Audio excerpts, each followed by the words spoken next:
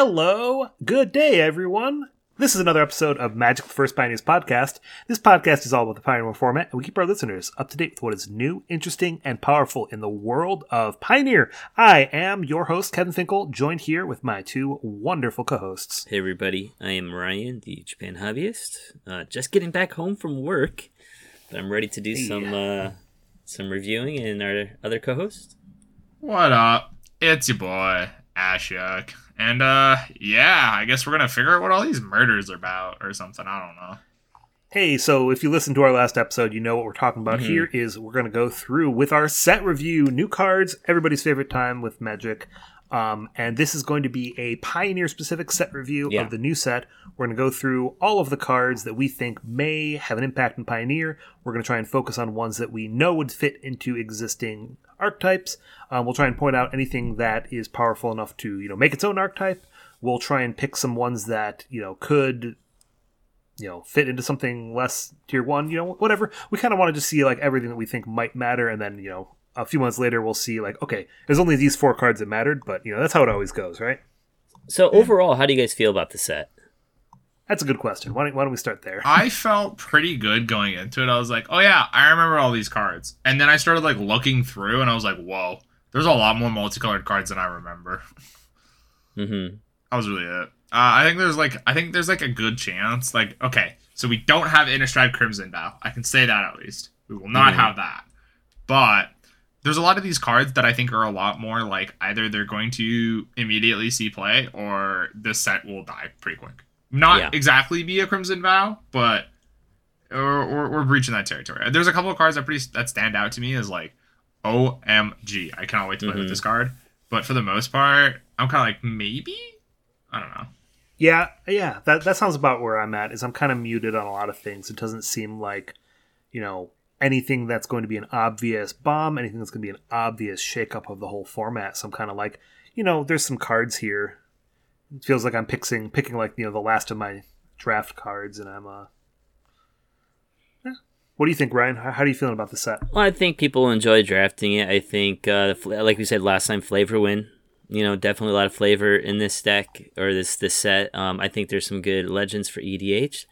I'm not really feeling it for Pioneer, though, and I think it's just because this could be one of those sets that just kind of sets up future sets where, a card's not going to be good now, but it's going to be good, 2 or 3 sets down the road. Yeah, it was nice when they used to, design things for standard formats, and there'd be, a few sets that work together. Mm-hmm. No. I need my Commander deck to be up to date. Don't you remember? Yeah, of course. All right, well, why don't we jump into it? This will always be a long one. We're going to go through in a Wooburg order and then rock out our top 5 usually. We're going to try and keep it quick. Yeah. So if we've got ones that we're focusing too long on, we'll just give you a burn and tell you to move on. Yep. Or if, I don't have that much jank. My favorite refrain is Ryan will bring something up and I'll say, okay, what deck does this go in? And if there's no answer, let's not spend too much time I think I talked about all my jank. I got the jank out of me last time. I don't think there's going to be a lot of jank this time. I talked about my Krankos and my whole Clades and a stuff. dozen cards. All right, let's start off with white. Who wants to go first? You know what? I think I'm going to start it off with a pretty solid one. I don't think there's going to be any witnesses to this one. It's a card, no witnesses. Woo, I'm funny. So it's for 2 white and a white, a sorcery that just says each player who controls the most creatures investigates and destroys all creatures. We got a new Wrath in the format. It's its advantage is it's just mono white over the Supreme Verdict, which is usually what blue white is. However, this just kind of allows that other white X decks to have a pretty playable Wrath. Depopulate was always kind of awkward. I didn't really enjoy even if you're in black white, you don't want to be playing Kaya's Wrath. That's just so awkward. Yeah, so we kind of have a more playable one for not white X decks to be controlling, or even if you just want to be mono white control, this one's pretty okay. Obviously, it kind of competes with Sunfall a little bit. So but if the turn 4 really matters, this is definitely the best one I think we have now in the pool. So there's that. Cool. I'm not sold on it. I think there's way too many. I mean, the 4 mana cost is good. Don't get me wrong. I just feel like the destroy all kind of slot is getting very, very packed, in Pioneer. And it's going to have to do a lot to get to see any play. And I don't think this does enough. It is pretty specific. I'm excited about Delny Streetwise Lookout. This is a 3-mana 2/2, which definitely is a tough sell. It's very hard to say that a 2 toughness creature that costs 3 is ever going to be playable in Pioneer. But I do really like the idea of doubling your triggers. I think we talked about this one a little bit last week, so I won't go too deep in it. Okay. Yeah, I was very excited about this card. I was very excited about this card. Because, like, it screams toolbox, and the more and more I think about it, the more and more... I said it last episode, bro, voice resurgence with this card. Oh, my God. I'm so excited. I'm so excited. Cast a spell on my turn, 2 voice tokens. Death, 2 voice tokens. Oh, I'm so happy. Yeah, very, very nice. What do you got, Ryan? If I'm moving on to another card, I love Thraben Inspector, and I'm glad that, it got another partner, I guess you could say, their sidekick, the No Vice Inspector. It's a 1/2. It's basically the same thing. Human Detective, I think that's even the same typing. And it investigates when he comes into the battlefield. I mean, I see absolutely nothing different. Now, Thraben is a soldier. Novice it's Inspector. human something. It's human soldier, I think. Okay. Yeah, human soldier. True. Now, Novice Inspector here is a detective, which there was some detective matter stuff in this set, and I don't think that any of that's going to really matter for Pioneer because there's only just one one typing that's different, but still here. Yeah. Yep. Yeah. I think the only thing that might matter for this card is I think it might end up being a slight upgrade to Voldaren Epicure in the Boros Convoke deck. Just having more of these 1/2s. 2 of those. Yeah. Yeah, like obviously the ping matters a lot, but like the fact that you're going card neutral, it kind of sucks for that. So being able to just like draw a card is just kind of nice. Yeah, a few percent. Yeah, that's going to be the big question. And I think that this also, if you're finally replacing Voldaren Epicure from that deck, I don't think that 1 damage sweepers are going to be good at the deck at all anymore because they're just playing mono 1/2s in their 1-drop slot. Yeah, like it's only like a counter to Gleeful Demolition, but we have better counters to Gleeful Demolition than End the Festivities. Yeah, definitely. Yeah, solid card. We'll give the Boros Convoke a few points, percentage points. A positive of winning percentage there. All right. You know what? I'm gonna go to Doorkeeper Thrall. It's a 1 and a white 1/2 flying flash. Artifacts and creatures enter the battlefield don't cause abilities to trigger. So we have a new hate bear kind of thing. However, we've kind of seen like a hate bear a year in like Wizard's Eyes. Like we got Elishnorn last year, Takali's whatever, Strick Proctor. Like we just keep getting them. And so this is kind of like a mix between the Hushwing Gryff and with the Hushbringer, I think. Yeah, something like that. Sorta. I don't think this ends up seeing any play, but I'm optimistic. It's a sideboard card, maybe.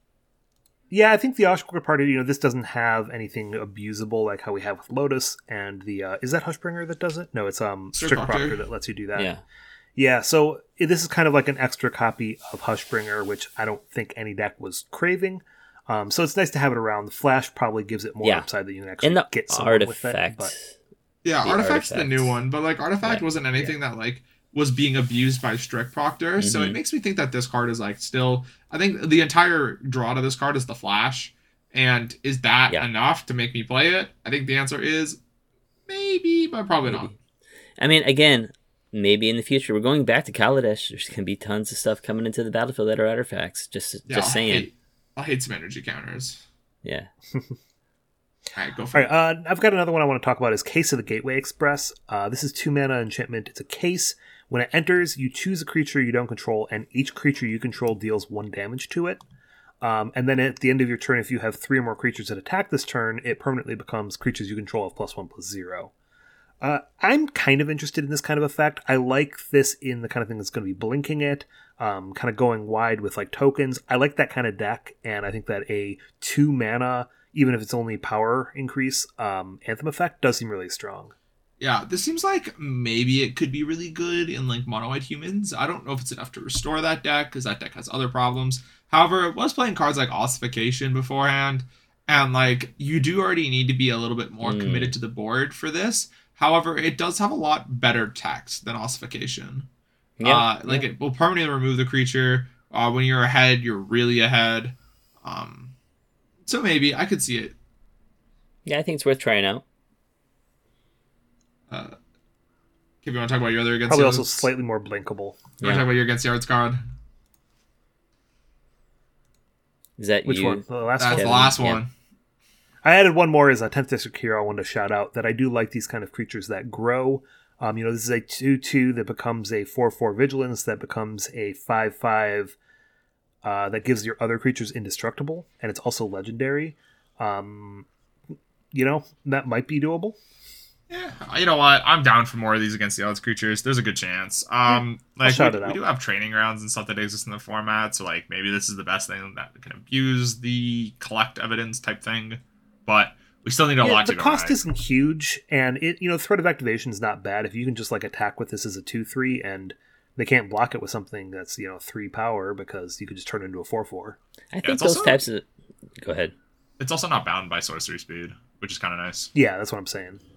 I don't know if these type of decks that it would go into are going to have a lot of stuff in the graveyard that they can collect evidence with.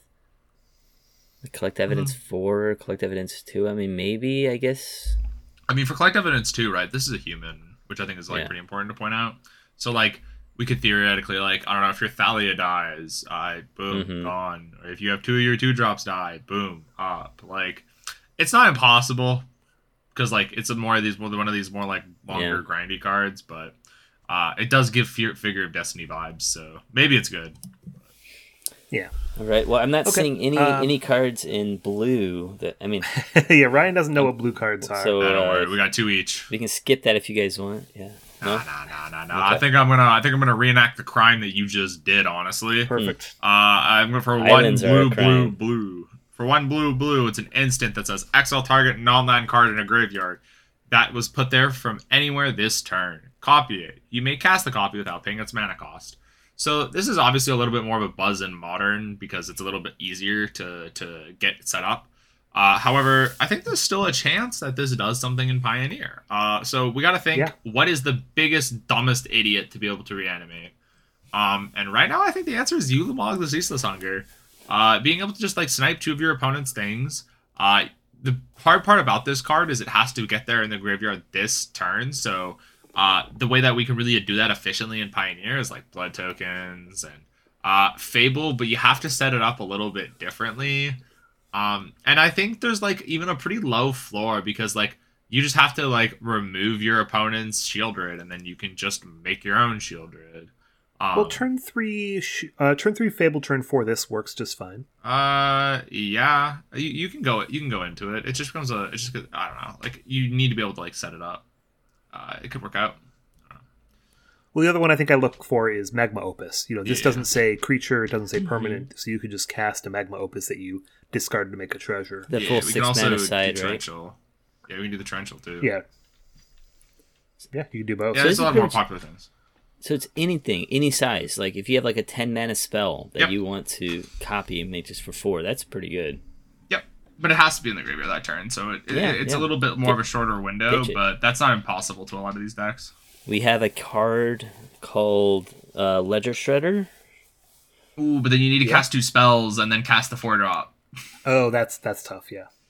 You can do it during your opponent's turn, though. It is an Yeah. instant. They cast 2 spells and you untap with Ulamog or something. Yeah, I'm tapping with you. See, you said words I like, and then I understood. Alright, ready to move on?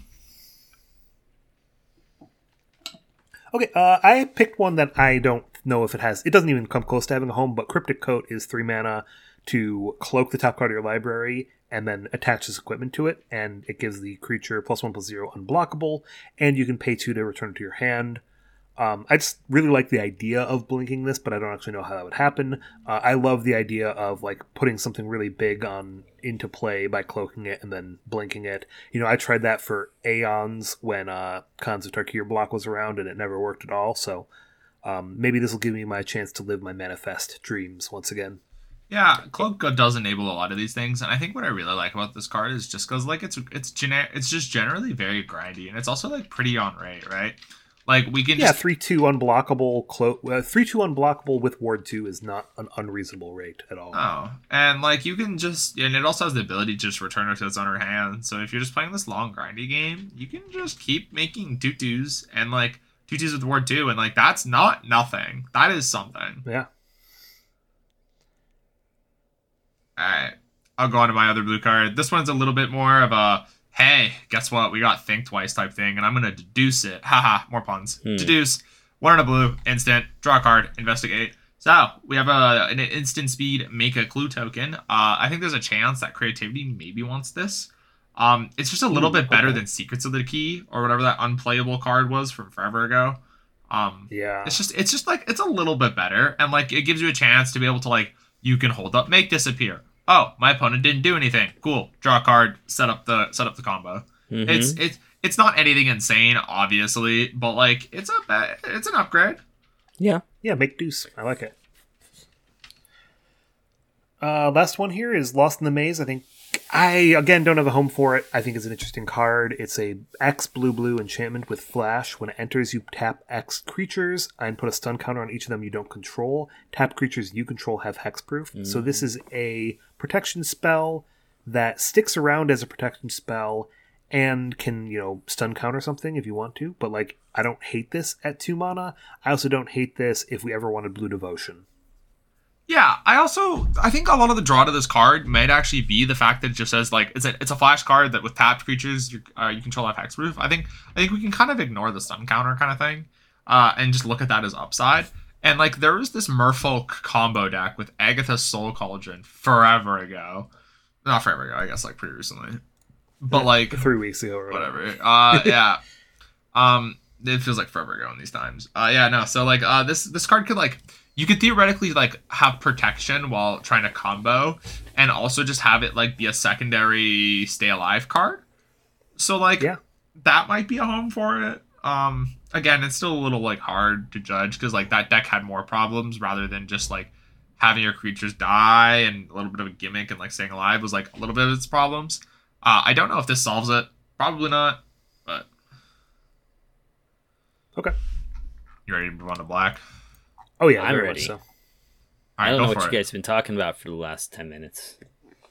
All right, well, why don't you start us off? What do you want to talk about? I want to talk about Snarling Gorehound. This card just seems neat. It's a 1/1 black dog, menace. And whenever a creature with power 2 or less enters the battlefield under your control, you get to surveil 1. So I'm kind of seeing this in, I don't know, Rally the Ancestors, perhaps? You bring them all back and then put all your rest of your stuff in your graveyard and then bring them all back again. You can kind of combo off twice, maybe in a turn or something like that. I think that's one place that I would put it, or any other place where you need to kind of just fill your graveyard really quick. I mean, any type of deck that's playing a lot of 2-mana creatures, 2-mana or 1-mana creatures, I think, that can bring them back easily from the graveyard. Would want to play this. So I think this is a cool build around card, and I'm gonna look into building stuff with it.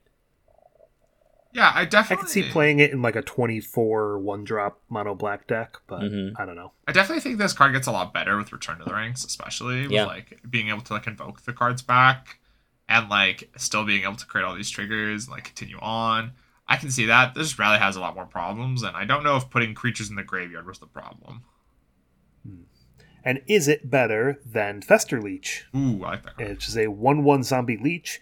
When it deals combat damage to a player, you mill 2 cards, and you can pay 1 to black to give it +2/+2, but only once per turn. Yeah, again, I don't know what this exactly fills into and what it exactly ends up enabling. There's a lot more of these random artifact things that people are talking about. So maybe trying to hit that Oval Chase Daredevil to put into your graveyard is the nut, and you need this to help out. But this kind of competes. I like this with one Stitchers. being a zombie. I think is more important than anything else. Yeah, it competes with Stitchers, and would it be played? I can't think of a deck that would even want to play 8 Stitcher suppliers. So I mean, it just doesn't add up. I think both these cards would be in the same kind of slot as Stitchers. Creature's never going to deal damage to opponent. Well, it's hard to block it when it's a 3/3. Yes. You don't even have to spend the mana to do that. They can't block it with anything that's smaller than a 3/3 because it'll pump. Maybe in limited, I think in Pioneer. I don't think you're giving it enough credit, to be fair, because you just play your land drop for 2, threaten it, and then still cast your 2-drop, and at worst you're eating their 1-drop. And not a lot of decks in Pioneer, even if we're on the draw, they play maybe a 2-drop, and then if we're trading our 1-drop for their 2-drop, we're still pretty fine with that. Okay. But the thing that doesn't add up is this next card. 3 and 2 black. We have an instant speed reanimation spell for 5 mana. Like Cruelty of Gix currently doesn't see play. Also, it reanimates it and suspects it. So it kind of makes it so like maybe black's a little bit more attractive in the Torrential Gear Hulk deck. So you can like target the Gear Hulk, get it back, target another Gear Hulk, get it back, and then just like go a little bit more over the top that way. Also, just having this is like one of the first good instant speed or reanimation spells within Pioneer. Is it really impressive? No, but there's like reanimation spells. I feel as though we always have to look at and be like, cool, maybe this could be broken, and then think about it, add it to the pool, and then move on. But yeah, it's a funny gotcha where they're like, haha, it's an animation spell that at instant speed, but you can't block with it. Yeah, that's the awkward part. You can't even block with it. But you can attack with it on the next turn when you cast on your end step, or opponent's end step. I again, well, I don't know why I keep picking cards that don't have any home, but Illicit Masquerade is a cool card. I was almost going to be like, hey, I know you don't want to play black in your Enchanties deck, but I always try and play more black cards than I should. This is a 4-mana flash enchantment that when it enters the battlefield, you put an imposter counter on each creature you control, and whenever a creature you control with an imposter counter on it dies, exile it, return up to one other target creature from your graveyard to the battlefield. Now you can time this where if like your opponent plays a sweeper, you play this, and you get back like all but one of your creatures because you just target the neck. Well, I guess you would get back half your creatures and some amount of other creatures. Yeah. Maybe. I don't know. This just looks like if Reoccurring Nightmare had like a Walmart version that was very unsuccessful. And it just makes me sad because I'm playing a lot of Vintage Cube. Gotcha. I think with that card, I think we're gonna have a long goodbye. If I'm being okay. I know this episode's gonna be so unwatchable for a lot of people. They're gonna be like, God, why are there so many puns? And you know what? You can blame the set designers for that one. Anyways, long goodbye. 1 and a black, instant speed, can't be countered. Destroy target creature, planeswalker, or CMC 3 or less. So if Teferi existed in the format, I'd be pretty happy with this card. But it doesn't. So, big sad. I mean, it hits the, what was it? The Trespasser? Yeah, but Trespasser's, like, not even that playable anymore. Yeah. Like, it's like a 2-of in, like, red-black. Like, I think the funny thing is, like, red-black's starting to play Alcazats, so it's, like, trying to go bigger at the moment right now. To try to, like, beat the format. Because, like, the format's kind of, like, it's rock, paper, scissors right now, where it's, like, red-black versus blue-white versus Phoenix. And this doesn't really slot into any of those, sadly, as like some sort of tech that's better against one. I think it's not going to see any play, but it's good to have as a choice. Yeah, if ward creatures become super playable, meta dependent. Yeah, we got this. All right, we ready to move on to red? Yeah, I'm ready to move on to red. We can connect the dots with some cards here. Oh, interesting. What does Connect the Dots do? It's not even the card I wanted to talk about. I don't even think I added it to this added list, but you're forced to talk about it. All right, why don't you read this one? I'm stealing your puns. Go for it. That's okay. So for 1 in red, we have an enchantment that says whenever a creature you control attacks, exile the top card of your library face down. And then for 1 in a red, you can discard your hand, sacrifice it, and then put all the exiled cards with it into their owner's hands. So, like, this is like Bomat Courier on steroids, right? Like, this is any creature. I think this is a great option for mono red in this sideboard because, like, Experimental Frenzy was the card that was often played in the slot. But, like, this works really well with the most of your deck. And, like, it's not 4-mana clunkers. So, like, you can just cast it on 2, which, like, obviously it doesn't dodge Thoughtseize, sadly, on, like, the turn 1 pivotals. But it just creates so much card advantage because all you have to do is attack. And it's, like, it's not even dependent. It just says whenever a creature you control attacks. So you can get like 2 triggers in a turn. Like, this scales so much. Yeah, like that's kind of cool. This is a great. If mono red becomes like super playable, this card is a great sideboard option. It's like Experimental Frenzy is dead. Speaking of mono red, the card that I think I'm kind of interested in is Expedited Inheritance. This is 2 red for an enchantment. Whenever a creature is dealt damage, its controller may exile that many cards from the top of their library. They can play those cards until the end of the next turn.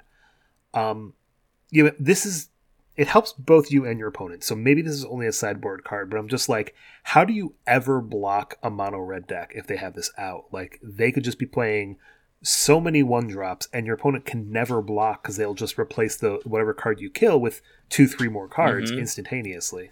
I didn't even realize this went for both sides.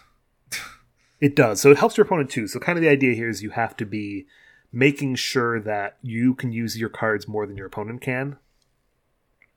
I mean, you just gotta have XL effects, and you gotta have kill effects, and just don't do any red damage spells. Oh, bro, I hate this. I thought this card was like actually kind of playable, and then I figured out it was both sides. I think this card is so bad now. Oh my god. I would love to play. You're just incentivizing your opponent to play more removal spells and not Fatal Push, bro. Oh my lord. I would love to play it in Mono Red Devotion. That's one of my pet decks. That is too because you got your 4 ley lines, and then you got this, and you got your Burning Tree Emissaries, and I had Boros Reckoner in there before, kind of to like, hey, deal damage to your opponent, but they just always killed it. But now I'm the hardest thing that I was able, or sorry, not the hardest thing. The hardest thing that deck, the biggest challenge that deck has is getting cards, because it's a red deck, and there's not really a lot of good options for you just to like draw cards. And like, all right, you deal 3, 4, 5, 6 damage.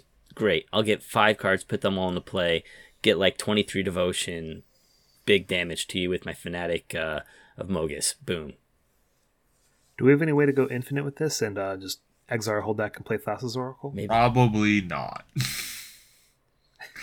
I can't think of one. Well, if you have Frontier Siege and you give your you already said you just said so many unplayable cards. I know. It's okay. It's okay. Okay. I don't mean to be a buzz crusher or anything for your ideas, but Kevin has become me. It's okay. We can talk about Krenko's buzz crusher though. Let's talk about 2 and 2 red, an artifact creature, Insect Thopter. It's a 4/4 flying trampler that says when it enters the battlefield, for each player, destroy up to 1 non-basic land that player controls.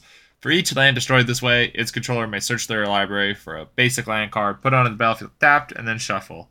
Oh my lordy. I love this card. I love this card so much because in Karuga Fires, the natural enemy of Karuga Fires was Lotus Field. So, guess what? I can curve Fable into my Magnetic into killing some Lotus Fields. Because now I don't have to play unplayable cards like the 2/3 or whatever, Archon of Emeria, which just ended up dying all the time to Otawara, and then I would just die anyway. This is an ETB.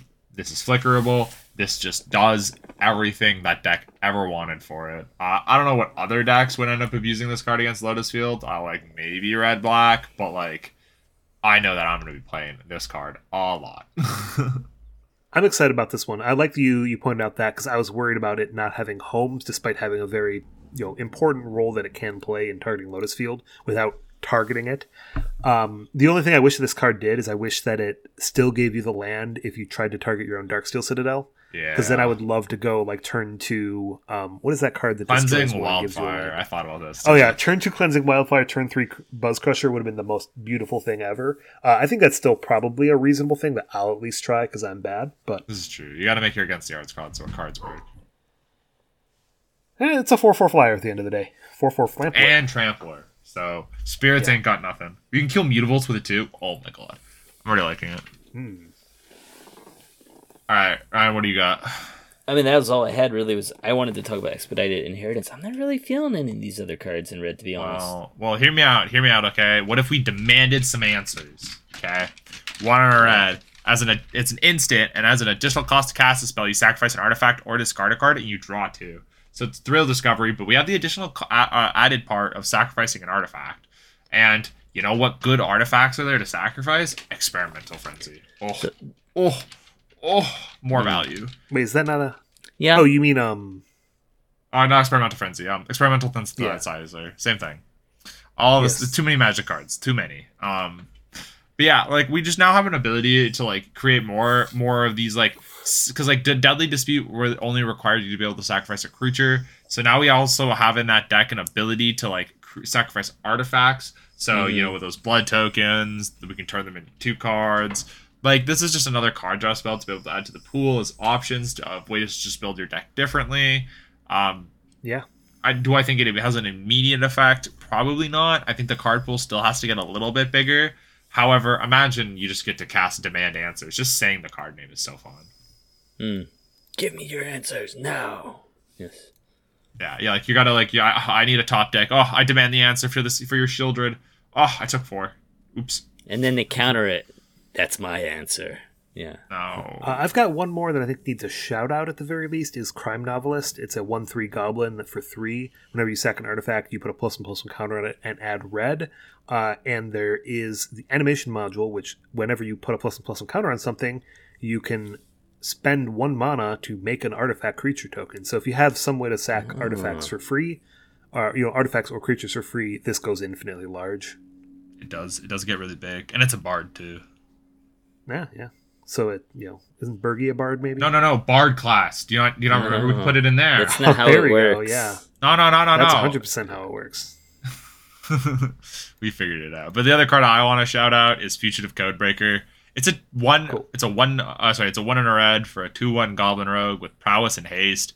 So that already alone is like kind of reasonable. However, it even has more text. You can cloak it, make it a 3-mana 2/2 with ward 2.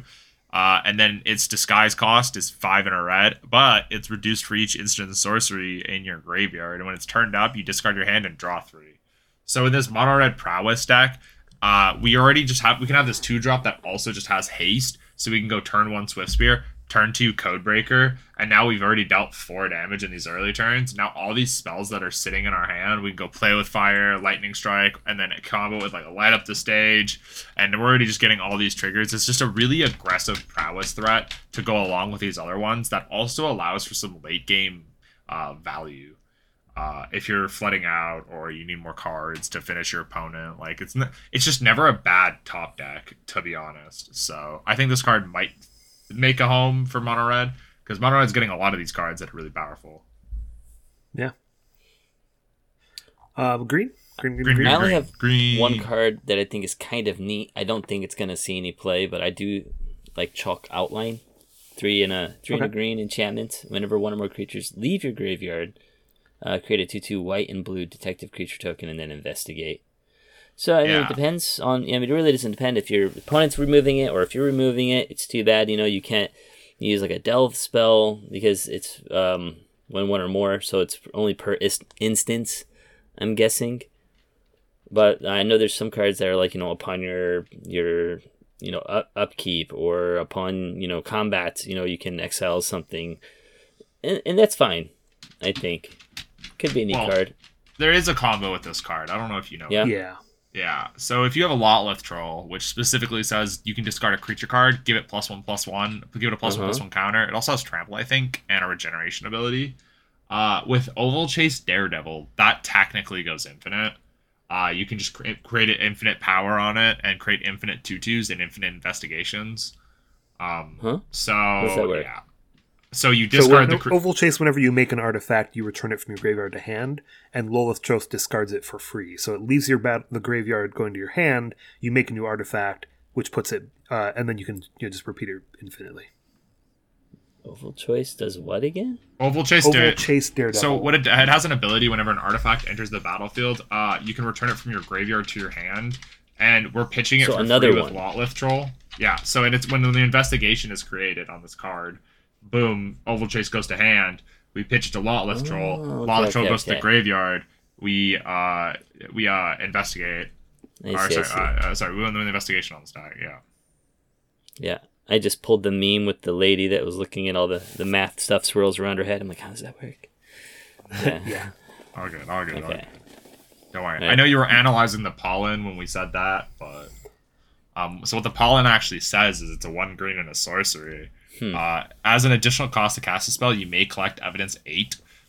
You can search your library for a basic land card. If evidence was collected, instead, search your library for a creature or a land card, reveal it, put it in your hand. Oh my god, we reprinted Lay of the Land. We reprinted Lay of the Land again. Oh no! I definitely think it's like worse than like Traverse. However, it like goes into like different decks. Like Traverse is really good when you want a mass quantity of cards, but with Analyze, you just need one big one. So maybe that breaks it. Can I think of something that breaks it? No. But maybe. How do we feel about Undergrowth Recon? This one's 3 mana for an enchantment. That beginning of your upkeep, you return a land from your graveyard to the battlefield tapped. How I don't have a home for it. I don't have a home for any of these There's- enchantments. I just like enchantments, apparently. There's a No, lot that's of fair. dirt on This is a ramp deck.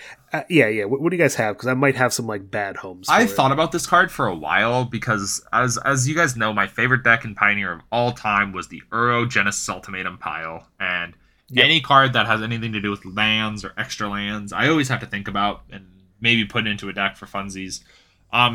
So we got to think about what like the best card to be able to like return is, and I think it's these storefronts or whatever from Streets of New Capenna, the little fetch land things.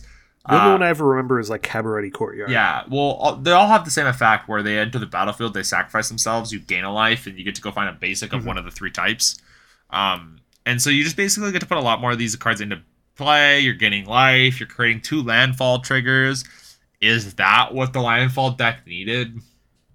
No, not overly. But I mean, it's definitely something that like is not ignorable because like you can just add Hedron Crab to the mix, and now we're getting more triggers, and now we're going over top of our opponent. And you just kind of gotta. But like I've had problems with this deck not being able to beat blue white, which is going to be the big new deck. So. Yeah, my only other thought has been, like there's that Spelunking combo deck that's kind of been fringe. Yeah, it's been doing all right recently. I don't know enough about that deck to be able to say whether or not this card is what it needed. So I guess there's another card here we'll talk about that might be more important for that deck and some others. Yeah, you might just have to pick your poison about what you're gonna play, or that's definitely not it. Well, I was segueing into something else. You can't just. All right. I don't know, man. I saw a pun. I took it. Pick your poison. 1 green sorcery. It has the modes. Each opponent sacrifices an artifact. Each opponent sacrifices an enchantment. Each opponent sacrifices a creature with flying. This card just has so many. Like, we had Return to Nature, which you get to choose, and at instant speed, basically all of these. But I guess there was the one that was like, it also had the mode of like exile a card from a graveyard. However, sacrificing a creature with flying is kind of nuts, honestly, for 1 mana. You just get to kill your opponent's Ledger Shredder on 2, which is like pretty value, honestly, for these green decks that don't really have a good way of interacting with your opponent's creatures. Are you bringing this in against any Ledger Shredder decks, though? Yeah, I'd bring this in against Phoenix because you need to be able to kill these cards early. Okay. If you're like the mono green deck, it's just it is another option. It also is able to get rid of like, I don't know, like when I'm playing Enchanties or whatever, if this gets like a temporary lockdown that has like 2 or 3 elves under it, like that's kind of scary. Okay, that's interesting. I was mostly worried. I was like, I feel like this kind of card, I like being something that I can play into Greasefang decks as well. And this one being sorcery speed, you're not going to bring this in against Greasefang, and that makes me want to play one of the instant speed ones slightly more. But yeah, I think there's some value to this. Yeah, it's just it's exactly what the card says. Pick your poison about which one you want. Okay, can I go to the actual segue I was trying to go, which is Arc Druid's Charm. Green for an instant with like 5 modes. Exile target artifact or enchantment. Put a +1/+1 counter on a creature you control that deals damage equal to its power to target creature you don't control. Or search your library for a creature or land card, reveal it, put it onto the battlefield tapped if it's a land, otherwise put it into your hand, either way shuffle. I want to hear what you guys think about this because I think this is a card that people were very, very excited about. I don't know. I'm low on this card. Go for it. Oh, okay. I've been talking a lot. You go for it, Ryan. No, I'm just saying, you search for a creature or a land card. I would say maybe something in mono green, but mono green's not a deck anymore. Hey, grab your Nykthos. Grab, your what was it? The Cavalier or something. It just doesn't seem that powerful. I think this card is very contextual, and it really, really, really depends on how mono green ends up shaping up with the card we're going to be talking about in the future. Because, like, the fact that this is able to grab the creature or land part is, like, the most appealing part. Like, the exile artifact or enchantment being, like, second, and obviously the removal spell being a little bit second. I think mono green is going to have to change a lot coming up because of a card we're going to talk about later called No More Lies. It's a counterspell that also has the exile text, so Storm the Festival becomes a lot less playable. Because you can't, if your Storm the Festival gets countered and exiled, that is beating. You can't be doing that. So you kind of have to like be able to power out these Nykthoses, and Archdruid's Charm kind of does that. And like The card we're talking about later will be the Leyline, which has like the 4 devotion, and like you need, if you have your Leyline in play, you need your Nykthos badly. So like it depends how all in the green deck ends up becoming. Okay. See, I thought I was going to be the one who's a little bit more negative on this because I think the reception to this card was very high. What I wanted to kind of reiterate is that I've said for a long time, in Pioneer, flexibility doesn't make up for power level. So of these 5 modes, basically, I only feel like one of these is worth the mana cost of 3. And that one being, search for a land, put it into play tapped. Any land, that is. Mm-hmm. So that's really, I think, the strongest mode. I would want to be building my deck where that's the mode I'm picking, greater than 80% of the time, probably. If I'm not going to be doing that, if I'm going to be doing that 50% of the time or less, I just think that, all of these other modes are 1 or 2 mana effects, and you're just going to be, no matter what, you're going to be losing out when you play this card. Even if it's flexible, you're still losing out. Could this replace Sylvan Scrying in Lotus Field? No, it being that's 3 that's green. I think another question. It being 3 I think green it wouldn't replace it. Yeah, that's tough. I feel like I could see it as a sideboard card, possibly. I don't even think that. I think it's literally just mono green or bust for this card. Okay. Multicolor. Yeah, let's go to multicolor. All right, I'll start us off. I'll make it. We are at 40 minutes, so we gotta go a little fast. Yeah. But I'm not gonna just start talking about Leyline of the Gale Pack because I think that card is the most controversial one. So it is. It's obviously a Leyline. But its mana cost is the most interesting part. So it's green-white hybrid, green-blue hybrid, black-green hybrid, red-green hybrid. Each non-land permanent you control is all colors. Lands you control are every basic land type in addition to their other types, and obviously it has the Leyline text. So this being 4 green devotion off the rip with Nykthos, kind of nuts. So Aspiring Spike was playing this deck a little bit ago. I hate talking about Spike especially, but he was brewing this deck where you were using Sunken Citadel and Nykthos and even Llanowar Elves plus a Forest into a turn 2 Cav is something you have to think about with this deck because, boy, turn 2 Cav, that's nuts. We were doing turn 3 Old Growth Troll into more ramp things, and that was already disgusting. But now we theoretically have one less turn. Is it consistent? Not really. This card is an awful top deck. However, it allows for a lot of broken starts. Think of it turn 2 Nissa Who Shakes the World. Remember that card from forever ago? And all of your cards are also all of your basic lands are forests. So your Sunken Citadel, if you're playing that, your Nykthos also just taps for another additional mana once you played your turn 2 Nissa. This card just goes nuts crazy quickly. It's either going to be really, really powerful in that deck, or another place that I ended up seeing it was Karugga Fires again. I'm thinking about it there. It fixes a lot of your mana problems. It goes into play, and I'll just draw a card off Karugga to make Karugga even more important. Turn 1 Leyline Binding fixes a lot of matchups, because turn 2 Leyline Binding sucked a majority of the time. Was never good enough. So it kind of just shows up there. So will it be good enough to break the format? I think the answer is maybe. Usually these kind of powerful cards, if they're inconsistent, that's usually enough to keep them from breaking the format, I think. Yeah, you'll say that, but you're also not thinking about the people who can. You could hit 2 of these. You could have 8 mana on turn 2 or 9 mana on turn 2. I mean, that's the problem with the Leyline of Abundance last time, right? Well, yeah. Except that it made more mana. It also has the problem, or it also had more synergies with the rest of your deck. That one, this one specifically is Nykthos or bust, and that's why I think Archdruid might be pretty good in this deck. You're just able to go find your Nykthos a lot more often. So if you have the Leyline, you go turn 1 Elf, turn 2, go find your Nykthos, turn 3, cast your busted card. That's pretty scary. I mean, you're still not gonna be able to use your Nykthos until turn 3, right? Because turn 1 Elf, turn 2 Nykthos, GG. Okay, I guess so. Got it. Yeah, tap the Elf, tap the Forest, tap your Nykthos, add 5 mana, play Nissa or something else. Yeah, or you can even use Sunken Citadel if you want to do Castle Garing Break things, because I think another part of this deck is you'll probably have to play cards Voracious Hydra and stuff to be able to interact.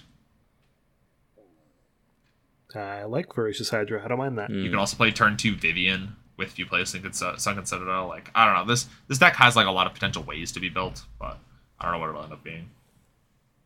All right, I got another one. I think this one's another obvious one, is No More Lies. Instant speed, counter target spell unless its controller pays 3 for white and blue. If that spell was countered this way, exile instead of putting it in its owner's graveyard. This is actually insane. We don't have Mono Leak in the format, and this is... Mono Leak. It's white and blue instead of blue and 1, but it's a lot better in that effect that it exiles. Mm-hmm. Yeah, like I said, these cards with like flashback just end up getting a lot worse, and I think this like officially kills blue black. I think blue black is now we can say it's dead. Yeah, we've been saying it's dead for a while, I think. Yeah, well now there's just no reason to play it. Literally none. Like Fatal Push is no longer a good enough argument. Yeah, not a lot to talk about other than the fact that Teferi uptick, hold it up on your opponent's turn, respectfully die, and that's really not going to be fun to play against. Nope. Yeah, this is going to be brutal. No. Maybe blue white control gets abandoned. He probably not. Ryan, you got a card? I got a couple cards. Geez, which one to pick though? I think I'm gonna go with Breakout. I'm gonna go with Breakout first. So Breakout is the green and red sorcery that lets you look at the top 6 cards of your library. You can reveal a creature card from among them, and if that card has mana value 2 or less, you can put it into the battlefield and it gains haste. If you didn't put it into the battlefield that way, you can put it into your hand and put the rest on the bottom of your library in any random order. I'm not going to say Bard class, but I still think it is a neat card. I think there's definitely, some combo you can grab with it or something like that. I mean, Digging 6 is really good. And giving it haste, there's some pretty good 2-drops. I mean, I play Bard class, so I know there's a lot of good 2-drops in red-green. So... I think red-green aggro gets a lot better with this deck. Just being like, when I'm saying this, I'm saying like a Tarka red. Because I think the fact that Burning Tree Emissary with this card comes a lot more nuts. Because you just go cast your Burning Tree Emissary. Oh, cool, I have the red and the green mana. Cool, cast Breakout. Oh, I hit Burning Tree Emissary. It's into play with haste and +2, plus more, with what is it, haste and whatever. And now you have the 2 more mana again. And guess what you can cast for 2 more mana? Another Breakout. Yeah, there you go. Like, it's kind of neat. I like it. It does a lot. It does a lot for this deck. Like, you don't end up playing these dorky elves anymore. And red green, like, red green now has 2 official decks, I think, because of a card we'll talk about a little bit later. But yeah, it's not going to be good in. What about? Is there any potential for Breakout making a combo deck? I think that back when there were some like Ignis combos that we tried, things like that, like with the Defiler. Did that deck have a lot of 2-drops? Well, no. Ignis was the key one, and that one's 3, and like... Yeah. But you can still find it with that. Yeah, we can just play better cantrips, though, is the thing, right? Okay, like, we can play, like... There's just there's a lot better, like, searching, like, Oath of Missa, at least is a little... Like, this one searches 6, but it's 2 mana. I don't know. I think it's like... I've got some more. I mean, I wouldn't mind having that in, like, a red-green with Bushwhacker again. We haven't seen Bushwhacker in forever. Yeah, Tarka red. Yeah. Alright, go for it. Which one are you on for, Kev? Let me go to Lightning Helix, because I think this is one that we were asking for a long time, but I don't know if the format has just evolved past it too quickly. It has, I think. I don't think so, to be honest. I want it to be good. I definitely still want it to be good. So Nif has already been kind of fringe for a little bit, and it's making like a minor comeback on Moto. And same with a lot of these like 5-color... like control piles, and like No More Lies is also something that makes those decks a lot better because they were already just kind of playing Dovin Zito, and now they can also play No More Lies. Like, it's not just blue white control that's going to be able to play that card, and you can now you can just like let the creature resolve, and you're able to play Lightning Helix as well alongside it. Does this make Burn playable? Yeah, the answer is no. I think it's more of a controlling card rather than an aggressive card, but it's definitely one step closer. I think one of the bigger problems for Burn is it needs more of these like 1 mana 3 damage spells. Like if Strangle went face, that'd be great, but we're not there. Yeah. What would it take for blue-white to go Jeskai instead?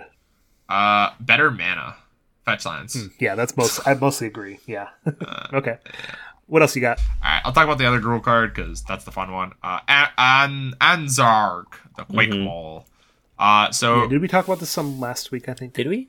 Maybe. No, I don't think so. Maybe not. I don't think so. We We did, because we talked Discord. about Combat Celebrant. We talked about Combat Celebrant. Yeah. I remember this now. Oh, yeah.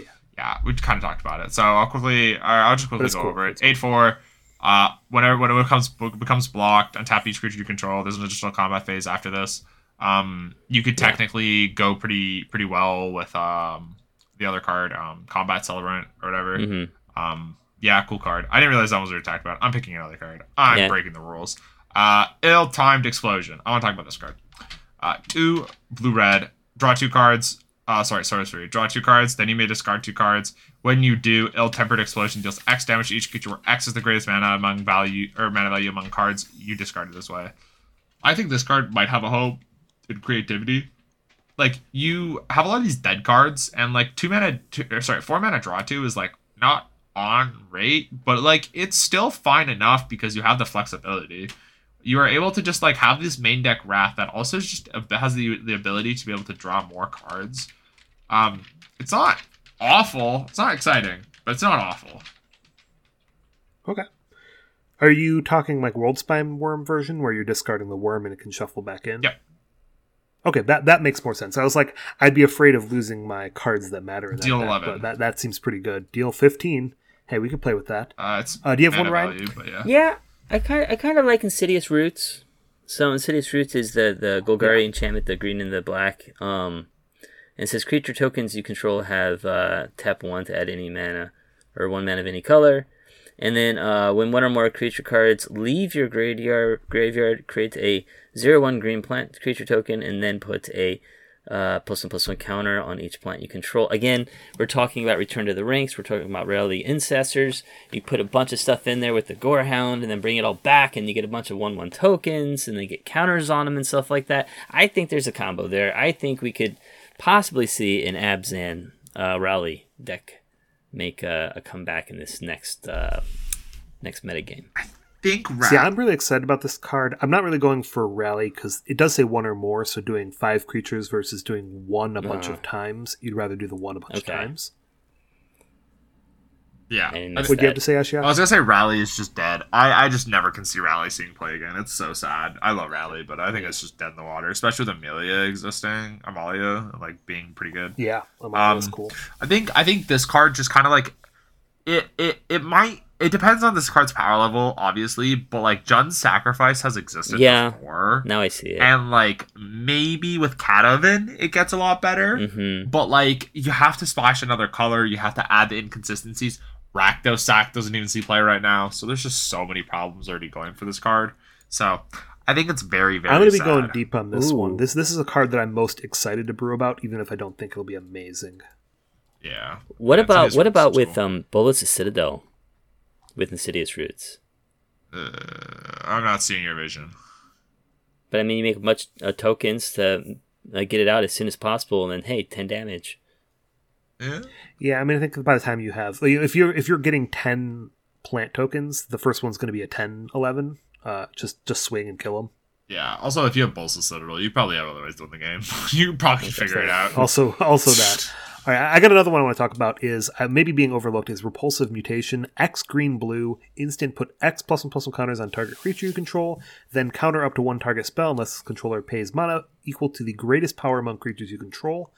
I'm a big Stubborn Denial fan, and I feel like this card kind of plays along with that, being like, you don't have to pay any amount of X. If you pay green-blue for a counterspell, like basically a hard counterspell, for any kind of, Stubborn Denial is only non-creature. This could counter anything for 2 mana.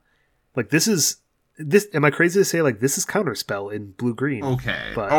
What blue-green deck is going to play this card? I think that's the answer just you have to scale say it up first. by the Teamer decks and the Sultai decks. Name one. Name it. You got this. And the Bant decks. There we go. The Teamer, the Sultai, and the Bant decks. Bro didn't perfect. even say Simic. Oh, I can just imagine me trying to have all this extra mana into red black and being like, yeah, I'm gonna put counters on my creature. I'm gonna counter your spell. Because like, imagine if they can reasonably pay for the spell that's really important, and then you have to be able to put counters on your card, and then your counter spell literally gets nullified by a fatal push. Because it doesn't though. It still targets the spell and a creature. So even if you have, assuming you have other creatures. Well, it says put X1/1 counters on target creature you control. So it establishes that target, and then I think it's because maybe I'm mistaken, but I think it's because of the period that ends there. Then it says then counter up to one. So if it doesn't have a legal target for the first, if you have a legal target for the first, then you don't have a legal target for the second, because I think the counter spell comes first. I think this card works in 2 separate ways. I don't know. Maybe I'm wrong. I would have to see about that. I would think if you have 2 2/2s or you have 2 3/3s and you want to put counters on one of them, as long as you still have the other one, it'll still counter their spell, because it does target the spell. So I would think that this spell still has 2 legal targets. Maybe, I don't know. I'll ask a judge in my friends group, and we'll see if it ends up working that way. And then maybe I'll change my opinion about this card. All right. Okay. I'll talk about a card that's either busted or does nothing, and there's no in between. Treacherous Greed. This card is either insane or nothing. So 1 white, black, instant. As an additional cost to cast this spell, sacrifice a creature that dealt damage this turn, draw 3, each opponent loses 3, and gains 3 life. So, hear me out. This card has the ability to draw 3 cards, which is already just insane, and it has a Lightning Helix built in, already attached to it. If you're playing Orzhov aggro, theoretically, this like mid-range pile with like Knight of Ebon Legion, Dusk Legion Zealot, like a little bit more of like a vampire shell, because like Orzhov Vampires was like already a thing for like a little bit forever ago. Being able to draw 3 cards and deal more damage was going to be so insane if you're able to get it. Now, my problem with this card is I don't know how often we're going to be able to deal damage with a creature and also do this. I think it might be often enough, to be honest. But if you just hit once with this creature, if you hit once with a creature, this card becomes insane. Like Knight of the Ebon Legion, I think, is the biggest argument for this card, because you're already going to be holding up 3 mana. If your opponent blocks, cool, pump it, kill your opponent's creature. Your opponent doesn't block, cool, Lightning Helix, draw 3. That's my argument. It's interesting. I feel like the colors is what's hold this back. I wish this was like I feel like I'm going to want to play this in a Mardu deck where I could play what's the one? A Voldaren Epicure, which deals 1 damage to opponent and then sack it like the same turn. That's fair. But I don't want to be playing Mardu. I think that the Vampire Shell has to just be the best, because Knight of the Ebon Legion has to be the best card with this. And if you're following it up with like a Dusk Legion Zealot too, like you're already just creating some value, or like a Gifted Aetherborn, especially. Like your opponent doesn't want to be blocking that card, so it can just already incentivize bad blocks, and like you're just gaining 3 and doming your opponent. Like, am I crazy to think that that's powerful? No, obviously not. Drawing 3 and doming your opponent is pretty powerful. But it's just, how often are we going to be doing this? And I think it might be often enough, to be honest. Yeah, I think so. So, yeah, like I said, either busted or nothing. So, whoever wants to go next, can go next. Who's next? Ryan, what do you got next? Me? My turn? I got one more, and then you guys can finish up the rest. So, I think War Leader's Call seems interesting. We really haven't had any good Anthem effects in Pioneer. Like, I've never actually played one, unless it was, like, on a creature, or, like, we get some, like, Bushwhacker or something like that, but it's something that stays in play. But this one, it says, whenever a creature enters the battlefield under your control, World Leader's Call deals 1 damage to each opponent. I like it because it's Impact Tremors plus an Anthem. So it's going to do something regardless of if you have creatures or if you're just putting creatures into play. And also, I used to play tokens back in the day. I used to play red-white tokens. So, yeah, I got a soft spot in my heart for it. Yeah, like, I think this card is a little bit more of a reasonable sideboard card for Boros Convoke, rather than, like, Wedding Announcement. Yeah. Because, like, this just pumps your creatures. Obviously, it doesn't create the same value that that the other card does, our Wedding Announcement. Like, you aren't drawing cards as often, you're making 1/1s. However, the bonus chip damage is nothing to scoff at. Yeah. Like, it's a lot. quickly. Like, one Gleeful Demolition is Lightning Bolt with 3 2/2s. Like, geez, this could scale. Yeah, definitely. And we got Novice now instead of, like we said, not the Neonate. What is it called? Epicure. So, I wonder if there's a deck with the new O'Hare whatever, the Red God. Now whenever a creature enters the battlefield, you do 5 to an opponent. Ooh. I like that. You said big number. Big number. Big number, good. Yeah. All right, I got more bad card. I'm just going to make this the quickest shout out. Is Vanifar Evolved Enigma is 2, a green and a blue for a 3/4 Elf Ooze Wizard. At beginning of your combat, you can cloak a card from your hand or put a +1/+1 counter on each colorless creature you control. I refuse to elaborate. 6/6 Reality Smasher! Any other shout-outs? I think this is the 3rd or 4th Vanifar that you've chosen to talk about, and none of them have ever panned out. Hey, Vanifar combo is 100% a thing. Okay, Grandma, let's get you back to bed. Huh. Alright, I'm going to cloak my den protectors, and there's nothing you can do about it. Alright, I got my little shout-out. My shout-out's for Soul Search, and then we can move on if we want. Soul Search is Orzhov mana, sorcery. Target opponent reveals their hand. You may choose an online card from it. Exile that card. If its mana value is 1 or less, create a 1/1 spirit, black and white flying. So, Thought Erasure I slept on when it was during spoiler season for that card. And this card specifically exiles the card, which is kind of nice. Isn't there another one that's like this, though? Like what? Like another white-black effect that basically, like Thoughtseize or something? Probably, but I have no idea. Yeah. There's probably another one, but this one specifically exiles it. And it also just has the minor value of being able to create a 1/1.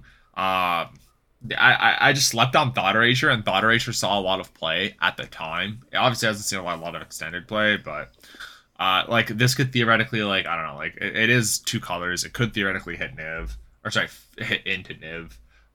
Just didn't wanted to be the one that said it, just in case. Because I slept on Thought Erasure. I would be so much more into this card, and I would love the design of it if you got the 1/1 if you didn't have a card to pick. If you was, still... If it had the floor of being always a 1/1 flyer, that would make it so much better for me. True. All right, I'm ready to move on. Wish they had done that. Yeah, I'm ready to move on to... let's talk, I think, about this land cycle. So it's 2-color land cycle. They enter tapped. They have the basic land type. So example, I have Commercial District is a mountain forest that enters tapped. And when it enters, you surveil 1. So... I don't think Temples see any play right now. I'm pretty confident in saying that. They see 0 play. That's not true.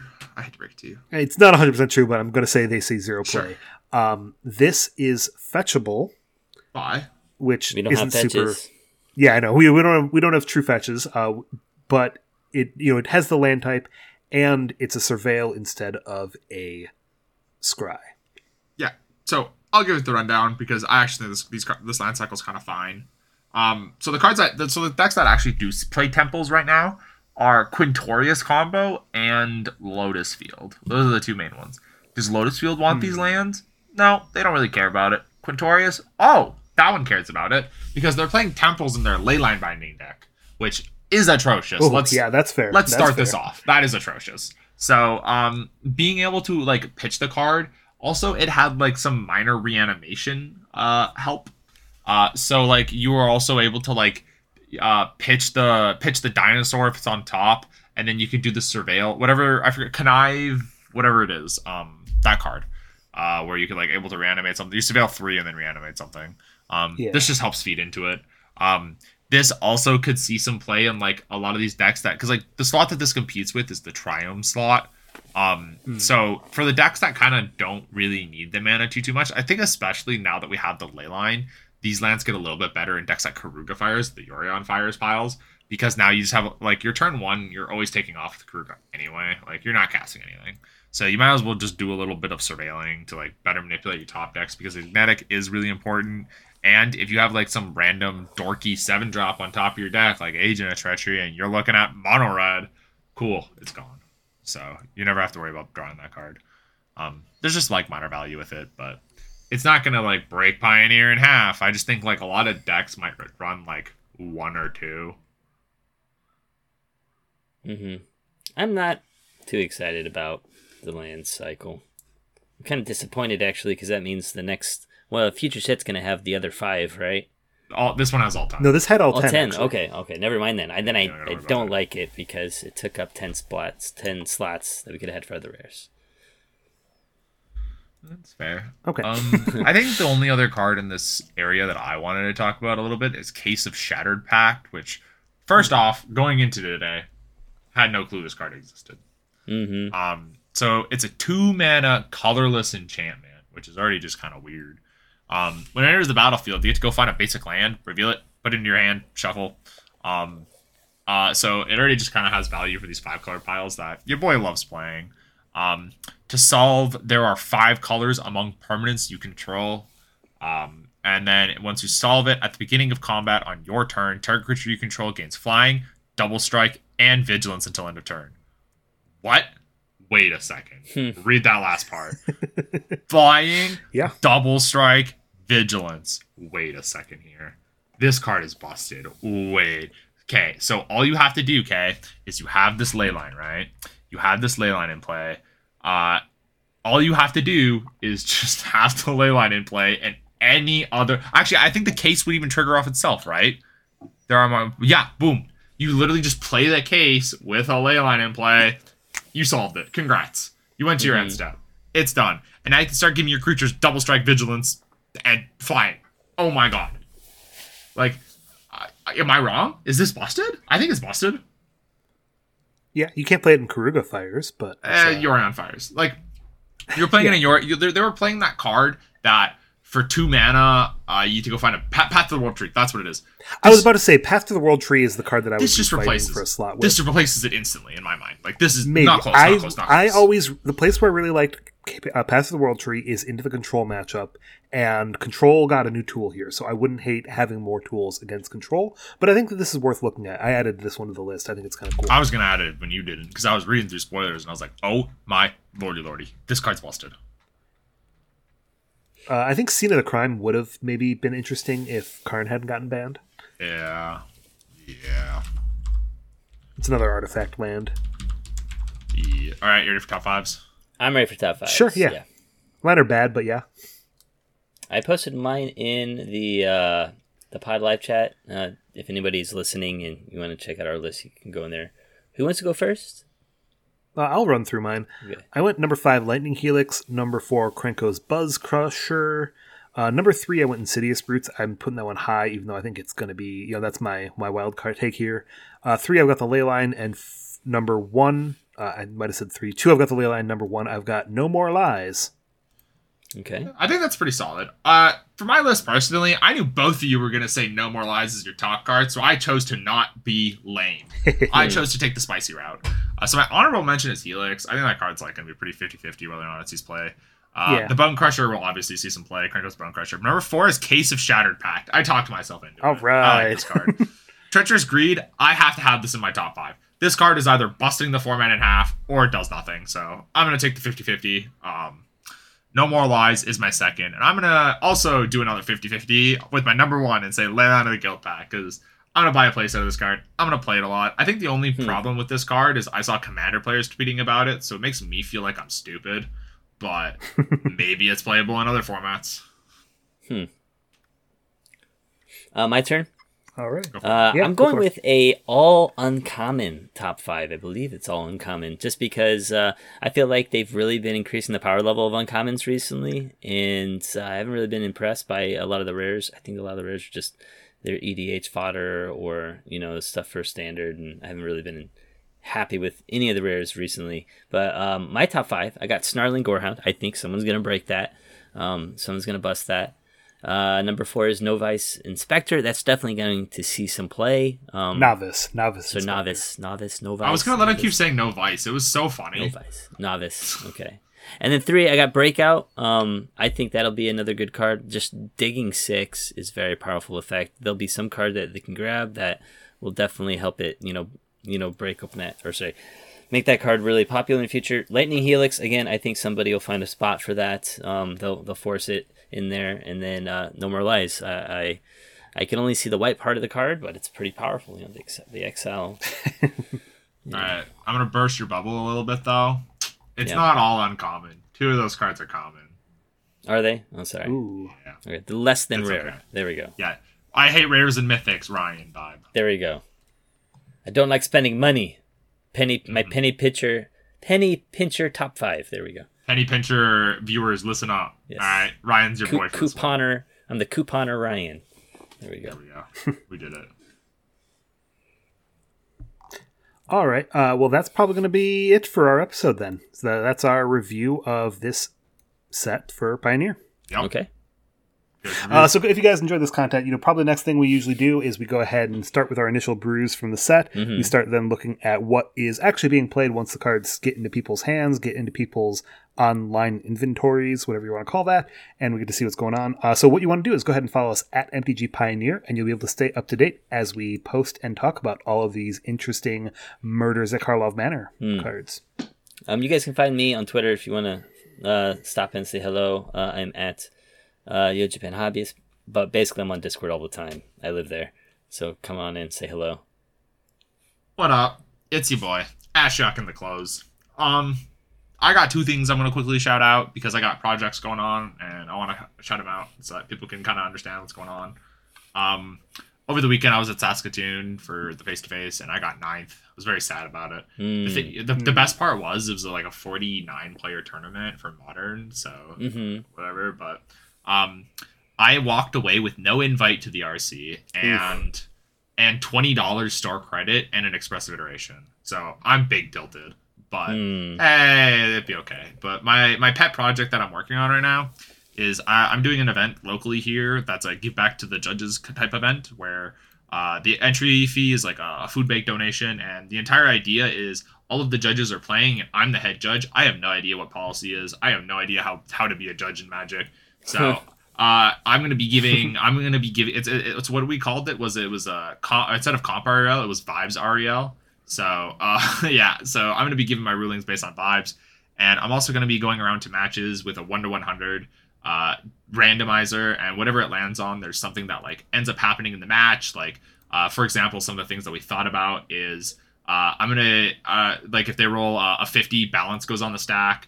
I have the ability to morph their pens into crayons that they have to use for the rest of the or rest of the day to be able to write their life totals. Whoever solves a crossword first gets to cast Ancestral Recall. Like, just a fun, goofy event for all the judges. So it's like Unhinged meets Playing Competitive Chase. Magic. Competitive Magic, yeah. Like, the only prize is a 3D printed trophy that says they're the best judge. So, no stakes, just having fun. If you have any ideas for anything to add to my random numberizer sheet, at me in the Discord. I would love more ideas of how to make my judge friend's day a little bit worse. Nice. Love it. I'll give you some ideas there. All right, that's going to bring us into our episode. Oh, I was also going to shout out, both Ashiok and I will be at MagicCon Chicago if any of you are there. Let us know. We'll happily say hello to you. Yeah, if you see the 6'4" guy with red hair and a nose chain, that's me. So come up and say hi.